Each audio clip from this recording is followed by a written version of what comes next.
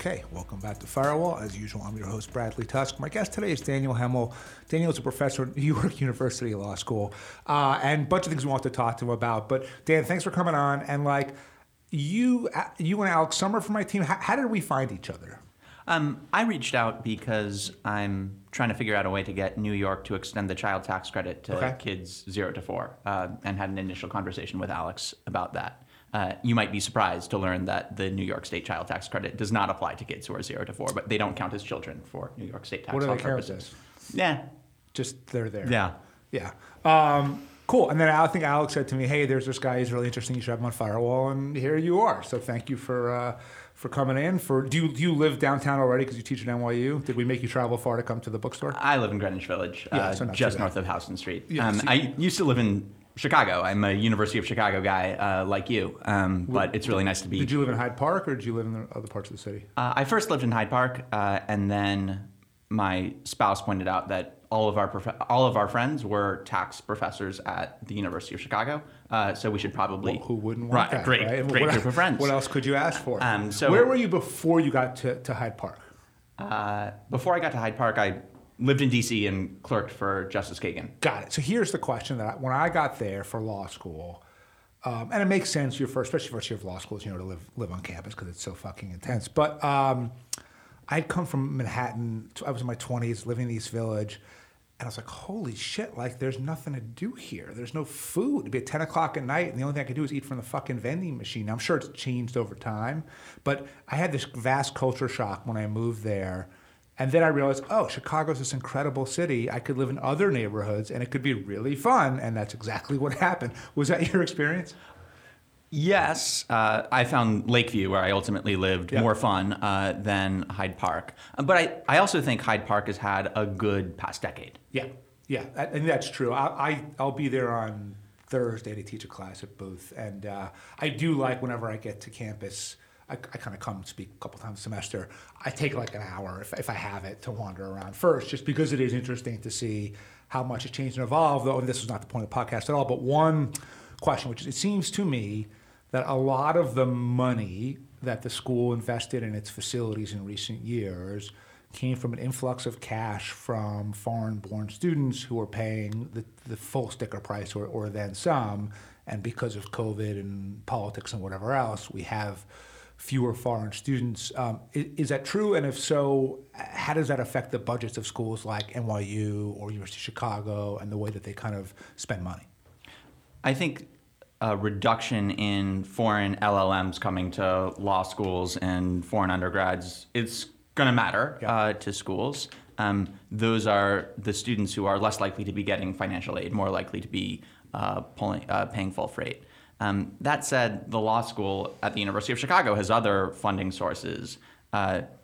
Carlyle Group, having a really great 3 decades, has been awesome for the University of Chicago. And I would also say the David Rubenstein model is interesting because his funding for the University of Chicago is not in endowment form. It's in re-upping every several years, which if I were a donor, I would do that rather than contributing to the endowment. I'll give you two cross points. So one would be, I donated what for me was a meaningful amount of money to the University of Chicago, not Rubenstein money, but real money. And I actually gave it to them with no conditions at all. And I just said, do whatever you want with it. You're a great institution. I really like going there. I trust you guys. Rather than me dictating how to spend it or putting my name on something, I don't care what you do with it. The level of appreciation that I received for doing that, and that's not why I did it, because I didn't know that at the time, was so disproportionate to the amount that I gave that I would argue that it is actually worth it in most cases to do that because because no one does it and it's so helpful to them. But the other thing is, so I teach at Columbia Business School, and they just built this new campus, started teaching out of this year. It's incredible, right? So I teach in the Geffen building, or last week it was in the Kravis building, right? I got to imagine both those guys gave 9 figures to the business school to build these buildings, right? Is it a nice place to teach? Yes. Do I understand that business school effectively is an arms race business where all these different schools are competing against each other? Sure. Could you have taken that couple $100 million and done basically anything with it society that would have been better than a nice business school or a nice law school that David Rubenstein pays for? Yes. Right? It does feel like a total fucking waste of money. So when NYU Law School is paying for all of these things to basically boost its relative standing to Columbia or Yale or Harvard or whatever it is. And that money could have gone to people who need the child care tax credit. How do you feel about that? Two thoughts. One, I think there are investments that one can make at academic institutions that do have huge yield. Mm-hmm.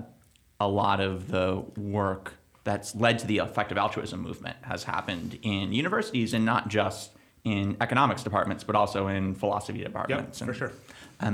On the other hand, I think some of the money that goes to law schools and other professional schools is just for U.S. news rankings, and that's obviously a zero-sum game. There can only be one number 3 school in the country. Right. Or actually, there can be 2 with a tie, but... Yeah, exactly. And, I mean, as I understand effective altruism, Will McCaskill or Peter Singer who would say, definitely do not give $100 million to make a law school or a business school nicer, so they have better conference rooms. That's like literally the least effective use of your money, right? I could imagine worse things to do with that. Gold seats at the Met Opera, but sure. Yeah, but you're getting there. All right, so let's start with Trump, because I know that you have some insight into this and everyone kind of is curious. So there's the DOJ thing on the documents, there's New York State, there's electioneering problems in Georgia, and half a dozen other potential issues. Does somebody indict this guy at some point, or does he just continue to live this Teflon life?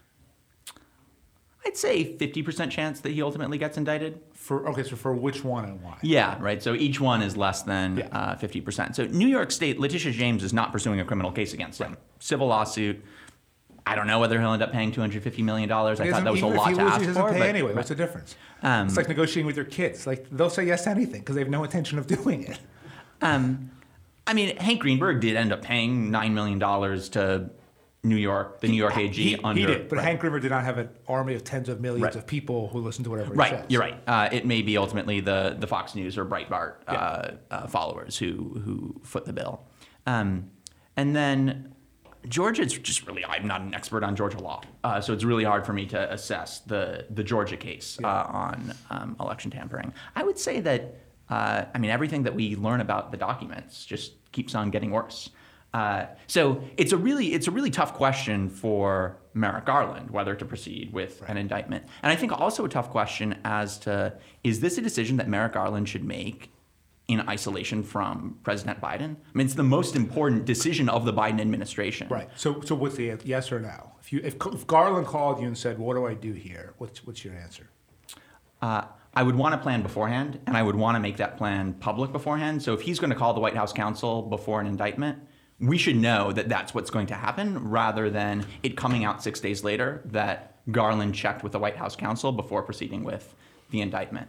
Now, if you're the White House counsel, and I forget who it even is at the moment, but like, wouldn't you be pretty fucking upset if you saw Trump got indicted and you didn't have a heads up about it and didn't tell the president? Yes. It could be kind of a problem. Right. And if you were a swing voter who's suspicious of Democrats but also uneasy about Trump, and you learned that Garland indicted Trump after checking with Biden, you'd also be pretty upset about it.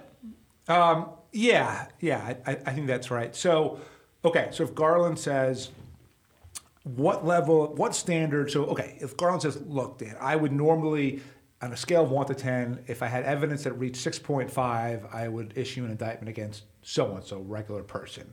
What does that number have to be against Trump? I think it probably has to be 9.8.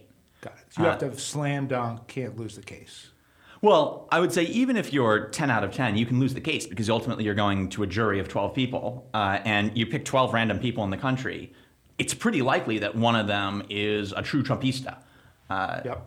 So even in if Trump got indicted for the document stuff, where do they try him? Is that in the District of Columbia? Certainly you want to try him in the District of Columbia rather than in Florida. And your odds of one of the 12 being a crazy Trumper go down. But not Trump, zero. right. So if you were the AG and you had a 9.8 there, what would stop you, if anything, from moving ahead with an indictment? How afraid are you of actual, real violence, civil war, that kind of civil unrest, at least? A little bit afraid. Trump has incited a mob once, and I'm sure he would try again if he thought that his freedom were on the line. It orients the 2024 election about Trump rather than about other things that Biden has accomplished. Maybe that's good when inflation is 8%. Yeah. And I think this is a less salient concern with respect to going after him for January 6th than for other things. But we do run the risk that we end up as Brazil, where each party just investigates. Basically, you either, after being president, you either end up on Mount Rushmore or in Sing Sing. Right, and we're sort of seeing that in Congress already, right? That we know that the minute that the House flips, which I still think it's a pretty safe bet that it will. Now, Hunter Biden seems like a super sleazy guy. I don't care what happens to Hunter Biden, but he's going to start being the subject of all kinds of congressional inquiries the minute that the Judiciary Committee flips from D to R. And by the way, maybe he's been protected unfairly because he's Democrat. Who knows? But the point is, we've seen this constant aggressive use of the judicial system really since, of the kind of political system since Clinton, I guess, arguably, right? Yeah, you could date it to Clinton. Arguably, it's Iran-Contra. I would say Watergate kind of created itself, but query whether January 6th had something to do with this. Right? January 6th is Trump's fault, and it's the insurgents' fault. The insurrectionists' fault. On the other hand, Trump believed in December 2020 that staying on for another term or not quite likely affected whether he would be in prison or not. Raising the stakes of presidential transitions that much, I think, is not the direction that we want to go in. Right. And so at the end of the day, if you had to guess, knowing what you know now, and if you have any inside information, obviously don't reveal it on this podcast. I have no inside information. Okay. Will Donald Trump, A, be indicted before the 2024 election? And if so, even if indicted, will he run for president? I'm more confident about B. If he's indicted, I think he's running for president. On A... So, by the way, what a fucking amazing statement that you just made, right? And I just nodded, right? How fucking crazy is that you said it, I nodded, and then we had to take a step back and be like, oh my God, this is the world we're living in now. Yeah. It's a world that Israel's been living there for a while. The idea of someone running for office while indicted is kind of par for the course. We're seeing that in Brazil. Yeah. I'd say for A, chances of indictment, I'm gonna stick with my 50%, maybe 40, maybe 60, and that way, whatever happens, you can't say I'm wrong. There you go. All right, child care tax credit. You're a passionate supporter of it. My guess is that people may not quite understand the logistics and impact of it as well as you kind of think you do. So let's just start with the basic. What is the child tax credit? Great. So there's a child tax credit and there's a child independent care credit. Okay. The child independent care credit gives you a little more than $1,000 if you're relatively low down the income distribution for sending your kids to childcare. I think let's set that to the side. The child tax credit at the federal level, it's $2,000 a year per kid, at least as long as the 2017 Trump tax law remains in effect. After 2025, it will revert to $1,000 a year. So this is cash in the hands of families that need it to raise kids. And at the federal level, it's kids who are age 0 through 16. New York State has its own child tax credit, as do a bunch of other states. New York's caps out at $333, and it only starts at age 4. So kids 0 through 3 are ineligible for the New York State child tax credit. So what happened during the pandemic that all of a sudden made this a much bigger issue and started opening up the spigot of funding? Great. Michael Bennet, Sherrod Brown, Cory Booker, a few other senators, Bennet and Brown were really the ones who were pushing this, had a bill that would have raised the child tax credit to $3,600 a year for kids under 6, and then $3,000 a year after that. Okay. Paid out in 12 monthly installments. So this would be regular income rather than a big lump sum for low-income families. But not taxable income. Not taxable income, right. But something that you could rely on for your grocery bills rather than something that came once a year that maybe you would use for a big expense. Yeah. And Biden said as part of the American Rescue Plan Act, so the first big Biden stimulus package, really the only big Biden stimulus package, we'll do this for 1 year. And we'll pay it out in monthly installments. And the expectation was this would be so popular that it would get renewed. But it fell a couple of votes short of that. Right. So on the substance itself, You're a family of four making $40,000 a year living in kind of the middle of the country. What does it mean? How does your life change, either by having it or by losing it? Makes a big difference if you've got two kids who are under 6 getting $7,200 a year. That's a big deal. Yeah. Now, right now you're getting $4,000 a year if you're making $40,000. Some people who are lower down the income spectrum are actually getting less than the full credit because there's a income-based phase in. We have some evidence from looking at kids who got the earned income tax credit, whose families got the earned income tax credit in the 1990s, what that did to their trajectories. And the best estimate, this is from Andrew Barr and co-authors at Texas A&M, an extra $1,300 one time in infancy leads to, by the time you're in your 20s, you're making, if you're a male, $600 to $800 extra a year. If you're a female, $100 to $200 extra a year. So long-term effects. Okay, so what did the parents do with that $1,300 that had such a disproportionately positive impact that we don't see when lots of government-run programs, the funding is increased for them? I think one important thing is it's not going to be the same answer for everyone, and that means that a one-size-fits-all government program, unless that one-size-that-fits-all is cash, isn't going to deal with the diversity of needs that people have. Buying healthier food, buying enough food, dealing with a car that breaks down, reducing the stresses of life that take parents away from raising kids, that sometimes accelerate divorce. It's not, there's one thing that every family needs, except that what every low-income family does need is cash. Right. So then, given that it seems like this program works pretty well, which maybe gets to the larger argument of when you put cash in people's hands, they probably will know what to do with it in a way that benefits themselves and their families more than if they're applying for a benefit of some kind, right?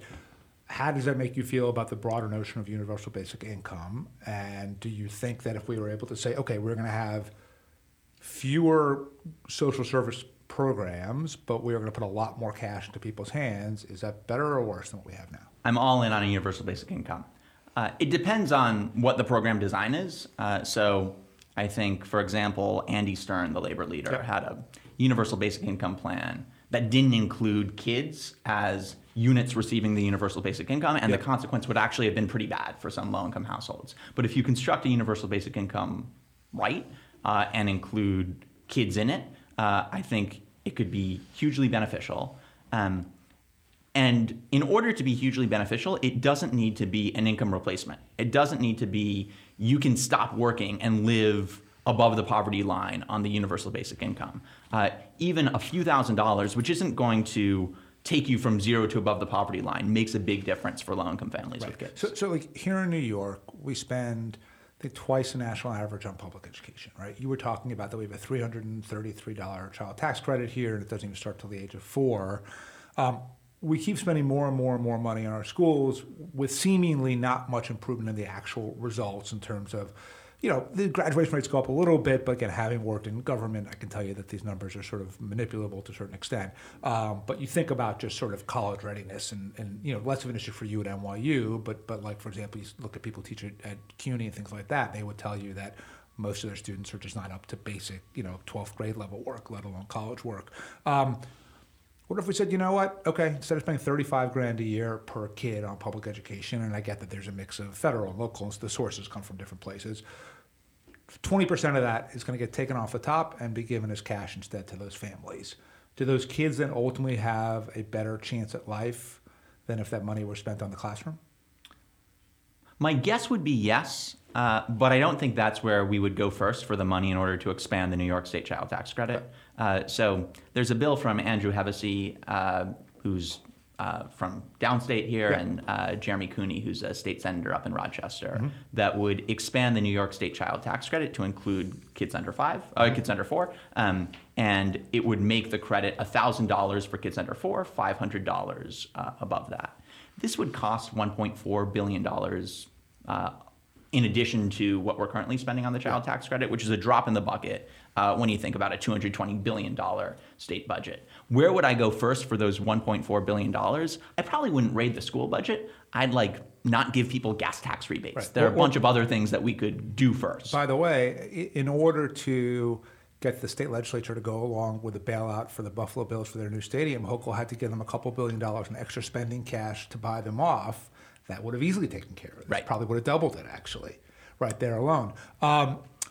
So you mentioned that there was this assumption by kind of Democrats, at least, that the child care tax credit would prove so popular that, there's this view that once you create some sort of benefit or entitlement, it's almost impossible to take it away, right? And that's, by the way, sometimes used in favor of the entitlement benefit or sometimes used against it, right? But I think it's generally true. It was not true here. Why do you think that happened?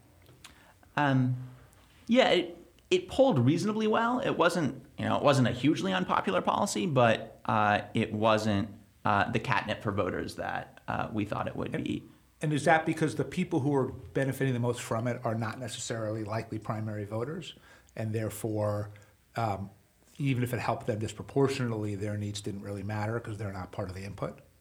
I think it's a few things. One, it was delivered in a low salience way. So it just showed up as an additional direct deposit in your bank account rather than you getting a letter signed by Joe Biden saying, here, I'm giving you more money.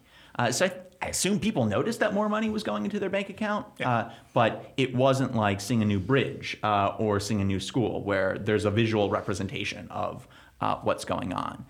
The ways that it helps families are difficult to observe ways, right? So I don't really see whether the people who I walk by on the street or see at the playground, whether they're eating nutritious meals or not when they're back in their kitchens. And I think the child tax credit polls better when the income phase out is lower. Right? You could think that would go either way, that middle-class voters like getting it, or middle-class voters get it and think, well, I'm not sure I really need this. Shouldn't the government be taxing me less? But it seems pretty consistently true that a lower phase-out would boost support for the program. All right, so now take it to a much broader level, and we said, okay, we're going to overall maintain taxes as they are. We're going to cut government spending across the board by 50%, and all of that is going to be reflected in basic cash going into people's pockets. Better society, worse society, where do you think we land? I think if we implement a universal basic income, we're going to have to raise taxes. I mean, if we want it to be a substantial sum. But if you were to take 50% out of the federal budget, then you'd be pretty quickly eating into Medicare, Medicaid, Social Security, military. So let's say right, but let's say some of the discretionary programs were like you theoretically, like I'm a huge supporter of SNAP. I fund and run campaigns all over the country to mandate SNAP in different ways. But in theory, if everyone were getting $10,000 a year in cash, they buy their own food. They don't actually need SNAP, right? So like in theory, the cash should replace at least some of the more discretionary, non-structural things in people's lives, as opposed to, say, Medicare or something like that, which is just, you can't really navigate that on your own as an individual. Yeah, I'd say if we're taking money away from Medicaid also seems to be a pretty high yield investment. SNAP, I don't think it matters all that much whether you call it SNAP or you call it UBI.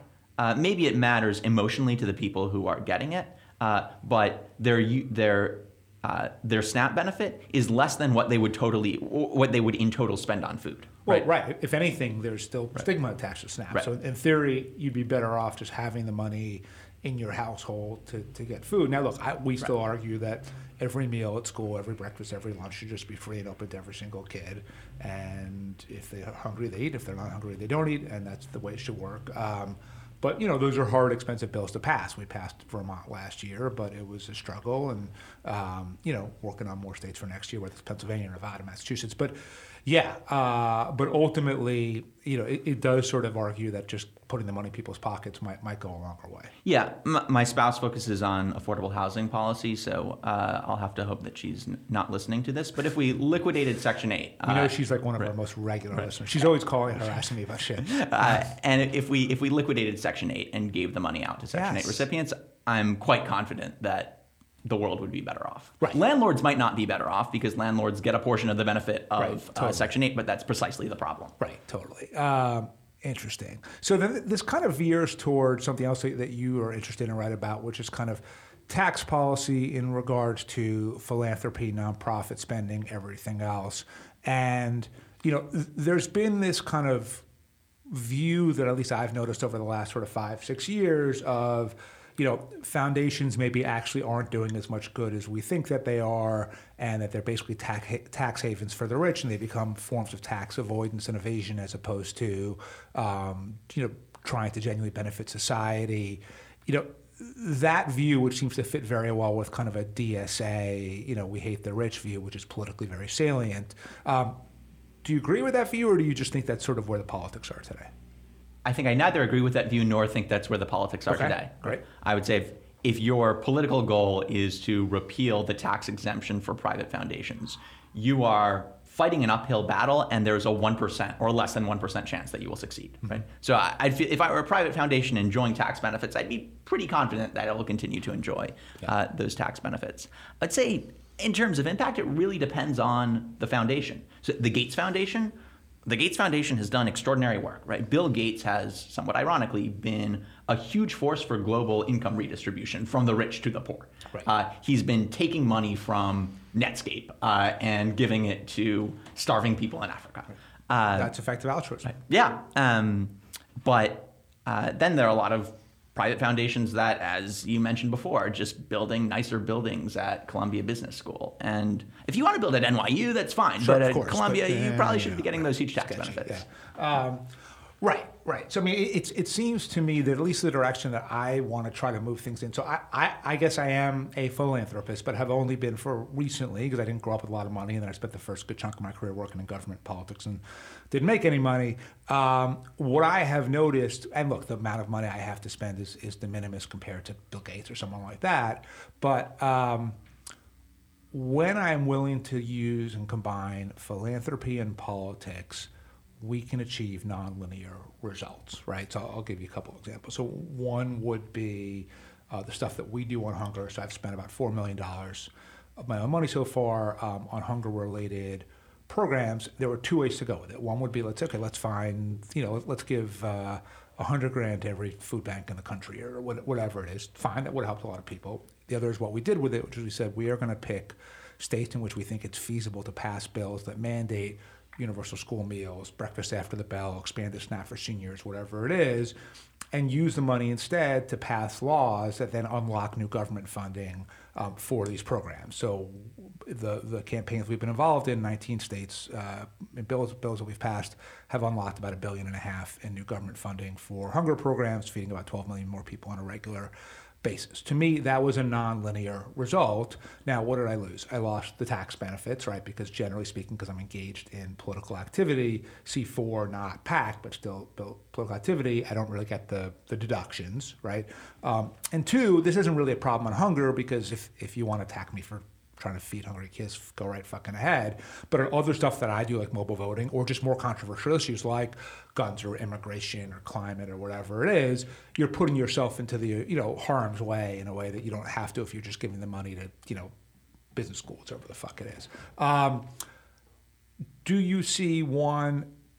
Am I right that the opportunity to do a lot more with the money is significantly greater if you were to merge these two? And if so, is that a trend developing or not really? First, that's great work that you've been doing on child hunger across the country. The whole point of the podcast was just so I could say how great I was, yeah. Second, I'm not sure whether you get the highest dollar impact outside of the United States doing things like giving cash to people or malarial bed nets to people, or inside the United States doing these nonlinear, high-risk, huge reward investments. Right, tell me why. But I would say food banks in the United States are not going to be the highest impact way to spend your dollar. The reason why it might be outside of the United States is an extra few $1,000s outside the United States can potentially save a life. Right? There are organizations that GiveWell evaluates that are doing school-based deworming programs where we think a few extra $1,000s is actually going to save a life, or anti-malaria programs. The third point that I want to make is going back to there are no tax benefits from going through a C4. depending on how you structure it, there are huge tax benefits for going through a C4. For Bill Gates, it didn't really matter to him much whether the Gates Foundation was a C3 or a C4.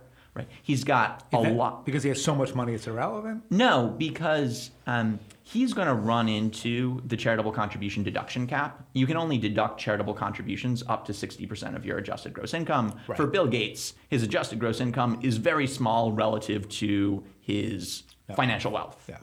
Right? The big benefit for him of giving on top of that is he has Microsoft stock that he bought for $0. It's now worth, let's say $1,000. He gives it to the Gates Foundation. The Gates Foundation sells the stock. No one pays taxes on the gains. And that's the same whether it's the Gates Foundation or a C4. So I would say if you're someone with low basis stock, you should be, and then that money that's untaxed is then used for political activity? It still has to qualify for C4 status.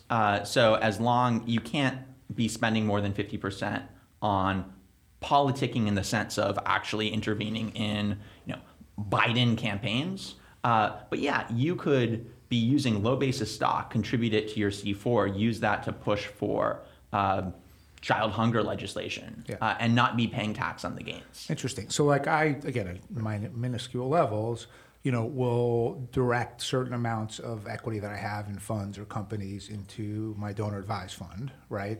And that is tax-free, right? But as I at least understand it, if I want to deploy money from the donor advised fund into my hunger campaigns, I can only, at least what my lawyers tell me, maybe we're overly conservative. Yes, if I want to give a grant to Feeding Kentucky as part of the overall campaign in Kentucky, so let's say I'm going to spend $250,000 in Kentucky to pass a piece of legislation, and 20% of that, wherever it is going to the local nonprofit to sort of help us, right? That's deductible. But the lobbyists, the pollsters, the PR, the digital ads, all of that, as I understand it, I'm paying for with regular dollars, with non-tax taxable dollars. Am I doing something wrong? Yes. What am I doing wrong? You should be transferring your low basis stock to your C4 and having your C4 sell the low basis stock. And they can do that on a tax-free basis, even though the money is then being used for political purposes. Political meaning legislative purposes, not electoral. Advocacy purposes, right. That you're not getting a charitable contribution deduction for that, right? So you're not, when you do it through your donor advised fund, not only do you get non-taxation of the appreciation, but you also get, if you're in the top bracket, the 37 cent on the dollar deduction. Yep. So you're giving up that. But yeah, definitely fund your, this is the Patagonia trip light idea. This is what the Chenard family did. They had Patagonia stock that they bought for essentially $0. It's now worth $3 billion. They want to use that for climate advocacy work that can't be done through a C3.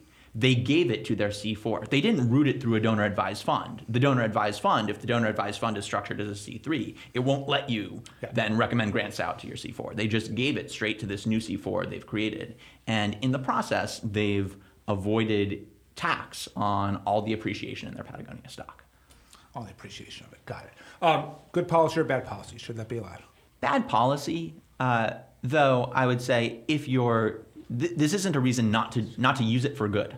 Right? If people who have views different from your own are going to use this, you should play the same game. But the particular concern is that, and this gets complicated, but it allows sophisticated donors to create a tax subsidy, getting a negative tax rate on money that then goes to politics adjacent work.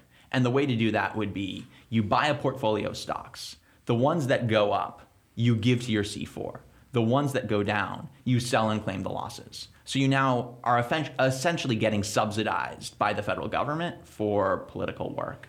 And I'd love that to happen for the causes that I like, but I don't think that's a good macro policy. Got it. So if you were Soros, Bloomberg, Koch brothers, people who are playing at a very, very high level, and they, after Merrick Garland got done discussing with you whether or not Trump should be indicted, and they said, okay, Dan, we could either use our fortune and sort of funnel it into politics because let's say you're Koch, right? And say I have these very libertarian, right-wing views, not necessarily my views, probably not your views, I'm guessing, but nonetheless, I just want to have the highest impact and ROI.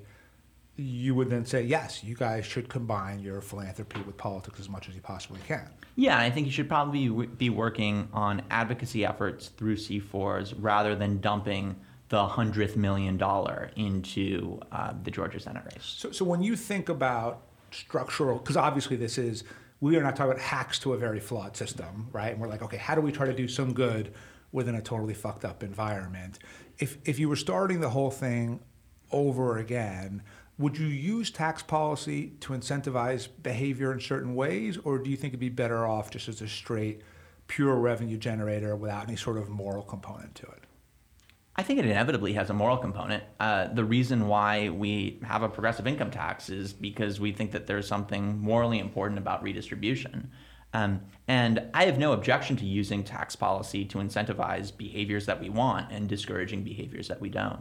I would say on the charitable side, I think there should be a subsidy from the federal government for charitable activity. I think you're generating a positive externality when you give money to charity. We would prefer that you spend that money on charity than on a yacht. What I don't think makes sense is the fact that highest bracket taxpayers get a bigger benefit than lower bracket taxpayers. I think we should have a subsidy of, say, 20 cents on the dollar for everyone when you give money to charity. So when you give money, you get that deduction kind of. Right. It would be a credit rather than a deduction, so it wouldn't depend upon your marginal rate. So how do you decide? And this is getting a little wonky here now, but okay. So there are things like child care, tax credits, universal basic income payments, even kind of outside philanthropy, then leveraging tax dollars in different ways, right? And then there's sort of the functioning of government, right? And things that government you have a collective action problem if you don't have government do them as a whole. I mean, it feels to me that almost if we were really being thorough, we would go through all of the activities of government and say, these are effective as is. These work being done at scale from a mass institution. That could be building roads, it could be Medicare, it could be Social Security Administration, whatever it is, defense. And these things are ineffective, right? And that might be taking care of young children or educating them or providing health care or whatever it is. The libertarians who say government's bad at everything and everything should be done by the market and the private sector, I think that's sort of pretty clearly false. The socialists who say the government is good at everything, they've never actually made a dollar in their lives or run anything other than political advocacy campaigns. That's clearly false. I'm giving you the magic wand now yet for the third time. Broadly speaking, if I let you restructure government to have the highest efficacy at all times, how much do you think of what we're currently doing continues, and how much do you sort of wipe out and replace with some sort of private activity? I think your 50% guess is probably approximately right. What I would say is, rather than just relying on the private sector to provide redistribution, what I would have the federal government do is a lot more direct redistribution. Right. So tax rates wouldn't be going down. It's just that more of the money would be ending up as cash to lower income households. Yeah. I think we should go in that direction. There are probably some areas where I think the federal government should be doing more than it is that aren't in that redistribution department. Like so I would say medical research. Okay. I'd say we're spending not enough on developing new drugs. I'm definitely on board with more redistribution, less government provision of services, with one asterisk, which is if you give me the magic wand, sure, this works.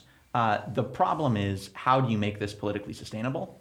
And there are a bunch of programs that are not the most efficient way of achieving their goal, but they have created constituencies, whether they're public sector unions or private sector banks that claim a particular tax credit, and those programs exist. And those programs may be better than the programs that I would create with my magic wand, but then would be repealed the next year by Congress. Yeah, that's potentially right. At the same time, a lot of those programs survive simply because we live in a world of gerrymandering and low turnout primaries, and relatively ideological or small groups of interest can control the outcome and therefore dictate the policies that perpetuate their specific programs, their specific benefits, and all of that. If you had radically higher primary turnout through something like mobile voting, then arguably it would lead to a kind of more rational review of all of our policies for, are they good for society as opposed to, are they good for SEIU or Citibank or whatever it is. Let me pivot to the last topic here. It wasn't on my list, but we were talking about when you came in, which is were you reading The Power Broker by Robert Moses? So the first question is, what made you choose to reread it?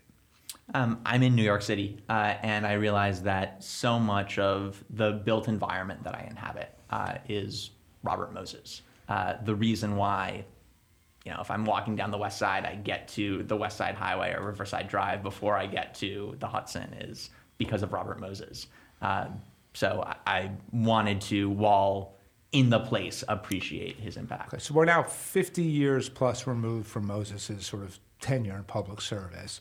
Do you feel like his tangible impact on the city is still extremely significant, or do you think it's waning over time?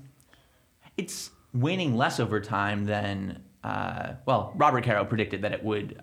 He has a line where he says, even 50 years from now, we'll still see Robert Moses' impact everywhere. And I think we do. I think what would have been difficult to foresee then, though Caro somewhat saw it, was just how much harder it would be to build after Robert Moses, right? One takeaway from the book is Robert Moses was not a nice guy. I would not want him to be my friend. On the other hand, he was able to put together public works projects in a matter of months that now would take decades and probably not get done in the end. Right. So I mean, it's funny. When I read, my first job out of college was at the Parks Department. For Henry Stern, and literally the first thing you had to do was read The Power Broker, and I fucking loved it, and spent 4 years at Parks, and it's still in some ways the most fun job I've ever had. The thesis then was, and I get that this is somewhat based on sort of the demographics of the people having the conversation, but was that, thank God for Moses, you had this independent actor who was smart enough, tough enough, savvy enough politically to make all of this stuff happen, whereas if the system just sort of ran itself in its normal way, most of this stuff wouldn't have happened and we would be worse off. I would argue, although you and Hugo disagreed when we started talking about this before it came on the air, that there's been sort of a reevaluation of Moses under today's politics, and a lot of, whereas 60 years ago he might have had a positive approval rating, and 30 years ago no one would have ever heard of him. Now it's more like, I would say, to be negative, because there's this feeling of, here's this one guy, this sort of straight, rich, white man who effectively imposed his will on communities without their input all over the city, all over the state. So I would argue that the public opinion of Moses has declined considerably. You don't think that way? I think there are two phenomena that affect public opinion of Moses to the extent that there's a public opinion of Moses. By the way, on the street right now, Orchard Street, people are holding signs up, pro-Moses, anti-Moses. It's fucking nuts. Yeah. That go in opposite directions. On the other hand, on the one hand, the emergence of a real YIMBYist, yes in my backyard movement in New York City and elsewhere recasts Jane Jacobs from hero role to quasi-villain role, and Robert Moses as her antagonist looks better as YIMBYism ascends. On the other hand, Robert Moses was a virulent racist who did some really terrible stuff, like reduce the temperature in pools near African American communities so that African Americans wouldn't use his pools, build fewer parks in Harlem than in the rest of the city, where that wasn't a forgivable sin in the middle of the 20th century, but I think there were more New York liberals who were willing to forgive that then than would be now. Than would be now, right? It's interesting. So, when are we going to stop? So your wife, I would assume, as an affordable housing expert, I think, without knowing her at all, despite the fact that I pretended she was our best viral listener a minute ago, would argue in some ways that the Jane Jacobs theory is the last approach we should take, because what we ultimately need is massive amounts of dense vertical housing to try to capture the needs of all of these people, which is literally the opposite of her theory. So even among, let's call it, intellectual, I'll put your wife in a box and say somewhat progressive activists and thinkers, do you think Jacobs sort of has lost credit simply because her views of the world are so unrealistic compared to the way we now live? Speaking solely for myself and not for my spouse, I would say Jacobs, her emphasis on community involvement, I think we still agree with that. But I think the view now is we need more density. And Jane Jacobs didn't want Greenwich Village to become skyscrapers. And I love Greenwich Village, but I kind of wish it were skyscrapers. Right. You can't. And it's funny, my son and I were talking about this yesterday, and he was asking kind of how the solution of more vertical building in Manhattan ultimately leads to more affordable housing in Brooklyn or Queens. And the way I explained it was, you build all the way up, a lot of people who currently live in Brooklyn and Queens realize, oh, I can't afford to live in Manhattan because the supply just exponentially increased, which means the price came down, and then that frees up housing all along the line. But it's sort of a trickle-down mentality to it. I don't know. It seems pretty direct. We increase housing supply, the price of housing is going to go down. Yeah, no, look, so under that theory, and I know now we're way over time, but would you get rid of rent control and rent stabilization? I would replace rent control with, I think there would be some low-income people who would be a lot worse off without rent control. So I'd like to see the city do more redistribution, less of it in the form of rent control. Yeah, if I were mayor, rent control would go away. Right, and that is a tough. I'm not even sure that Mike took that one on like that. There are certain. I mean, there's a little bit because there's like a board that approves increases and stuff like that. But talk about third fucking rail politics in New York. So anyway, Dan, how do people learn more about your work? How do they find you? That kind of stuff. My website at NYU's law school. You can read my papers there, see my op-eds. Cool. I hope everyone does it. And thanks for joining us. Thanks for having me.